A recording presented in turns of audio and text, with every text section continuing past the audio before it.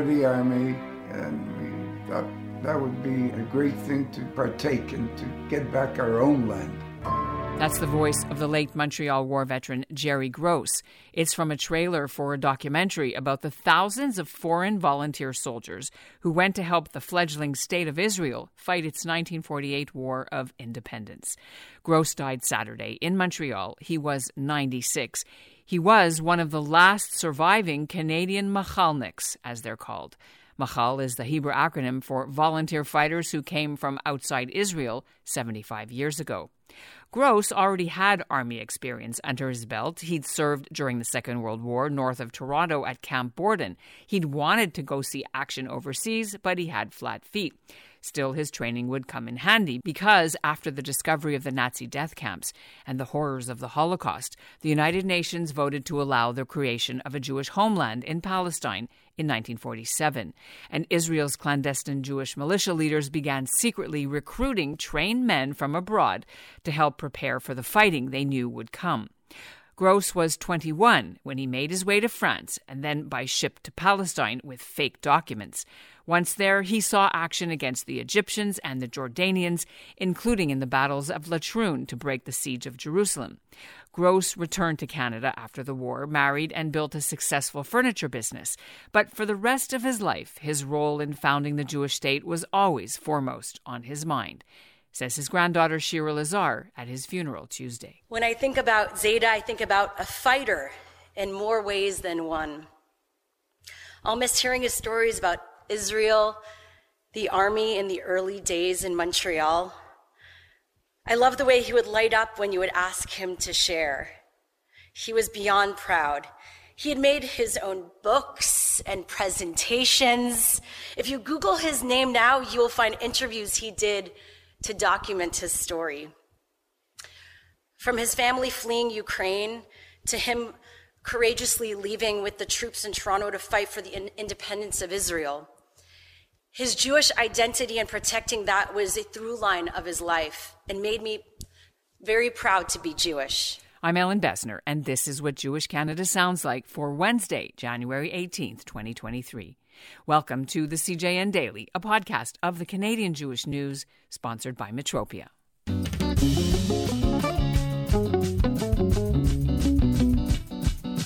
While Canadian businessmen helped to smuggle surplus planes, guns, and ships to arm the Jewish militia forces in what would soon be Israel, the Machal soldiers like Jerry Gross brought the key fighting know-how to help the ragtag Jewish defense forces during that crucial period when the survival of the nation was at stake. Nearly 5,000 volunteered, 300 came from Canada alone, and not all were Jewish. 11 Canadians died in action. For years, their important contribution was ignored until the Israeli government officially recognized the Machalniks in 1993. With the death of Jerry Gross, there are just a couple of Canadian Machal veterans still alive. Filmmaker Jeff Hoffman has interviewed them all over the past few years, and he's more determined than ever that their story will eventually be told on the big screen. Hoffman's a dual Canadian-American citizen, and he joins me now from his home near Boston. My condolences on the loss of one of the major stars of your production, Jerry Gross. Jerry was a phenomenal character. He was our first interviewee when I started the project in 2016. And because he was a Canadian Jewish war veteran, we had started filming through the Jewish War Veterans Organization.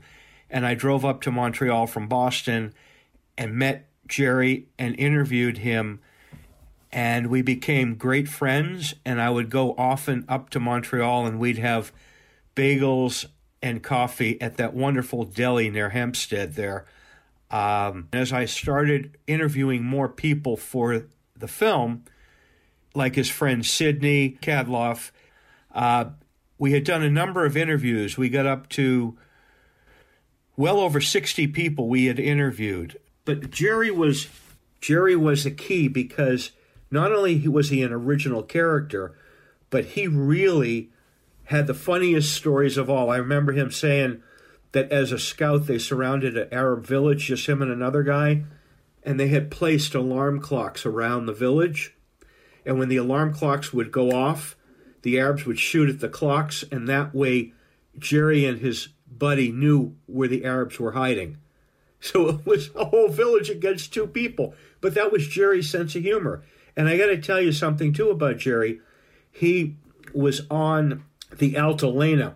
People, you knew about that probably, right? So the Altalena was carrying weapons, right, and members of the Irgun fighters, right, and the Israeli, the other side, the Haganah, was Ben Gurion, and it was sort of an internecine rivalry about how this war was going to proceed. And Ben Gurion ordered the ship to be fired upon, even though there were Jews on it. That's correct. And Jerry was one of the Navy's gunners, okay?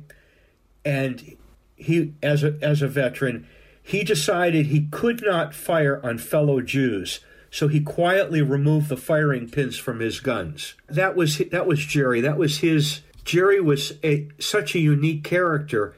He was a hero. He was devoted to creating Israel.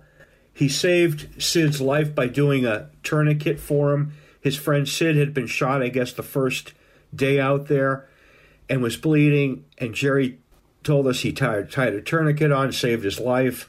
And he lost a leg, though, eventually. Lost a leg. A guy like him would be such a hero for today's Jewish youth who don't have any heroes. 18 and 19-year-old kids. Jerry was born in 26. So 26, 36, 46. He was 22. Today, 22-year-old Jewish kids don't have any inspiration. They're being battled at school. They're being told not to speak. And that's one of the reasons why I interviewed so many of these heroes. They were totally selfless. They were not scared. All they wanted to do was create a homeland. Let's take a bigger picture. Jerry was also important because he was considered one of the leaders of the Montreal Machal volunteers who went over. Right. What is so incredibly important about that as we come up to the 75th anniversary of the State of Israel? He almost made it to watch that. That if it weren't for heroes like Jerry, the 50 million Arabs against the 600,000 Jews, it wouldn't have happened. You needed people like Jerry and the Canadian Machal and the American Machal and the worldwide Machal, who totaled 5,000 members, I think, between 4,000 and 5,000 members from 48 countries, to be able to provide the help to be able to fight.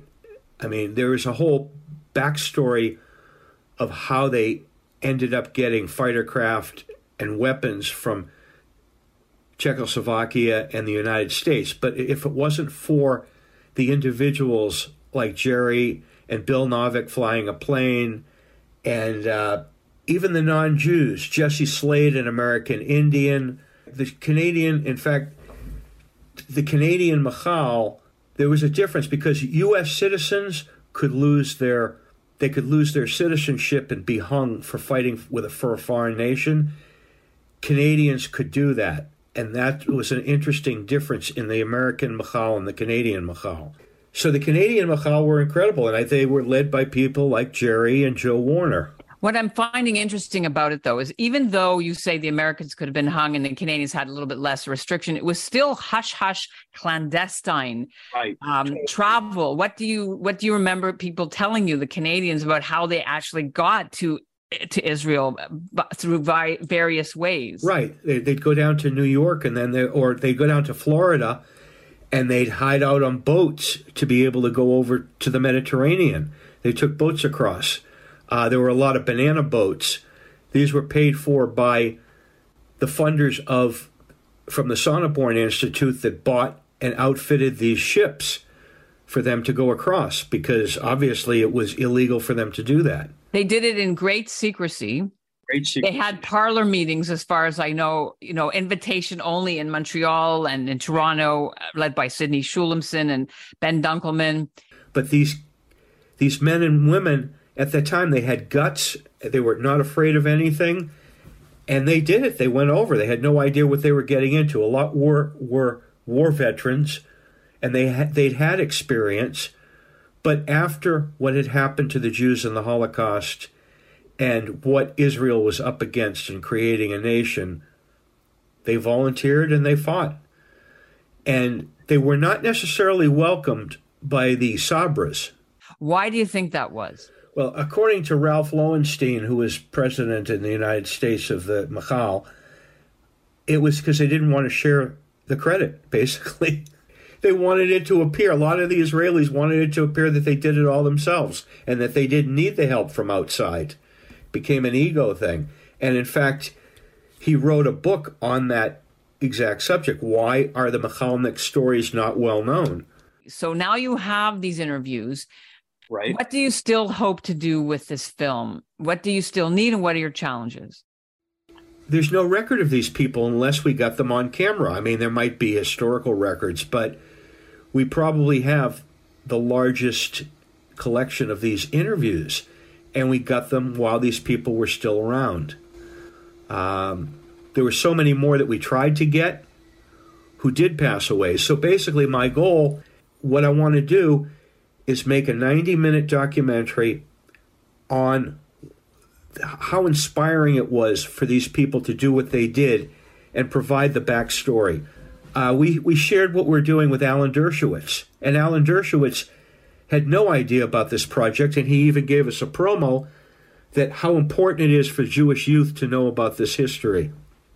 Would you say, we're going to turn back to Jerry just for as we end. Did he ever speak to you about being troubled? When you look at it back today, a lot of the people who study Israel's War of Independence, of course, bring up the controversial topic of displacement of the Arab population. And I wondered if you'd ever broached that subject with him, how he felt about that. Without a doubt, I would have to say that what our Machalniks went through, they wanted a country, they wanted the country of Israel to survive. They were not in favor of any compromises or two-state solutions or anything like that. They were young Zionists who believed in Israel's right to exist.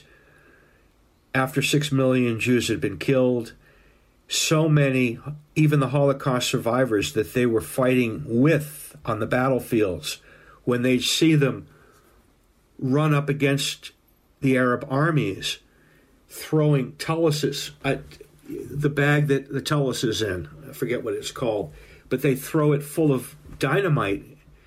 They said, we'd rather fight for Israel than die in a concentration camp. I believe those kinds of people were inspiring for the Machalniks, and the Machalniks, as a result, to answer your question, were uncompromising.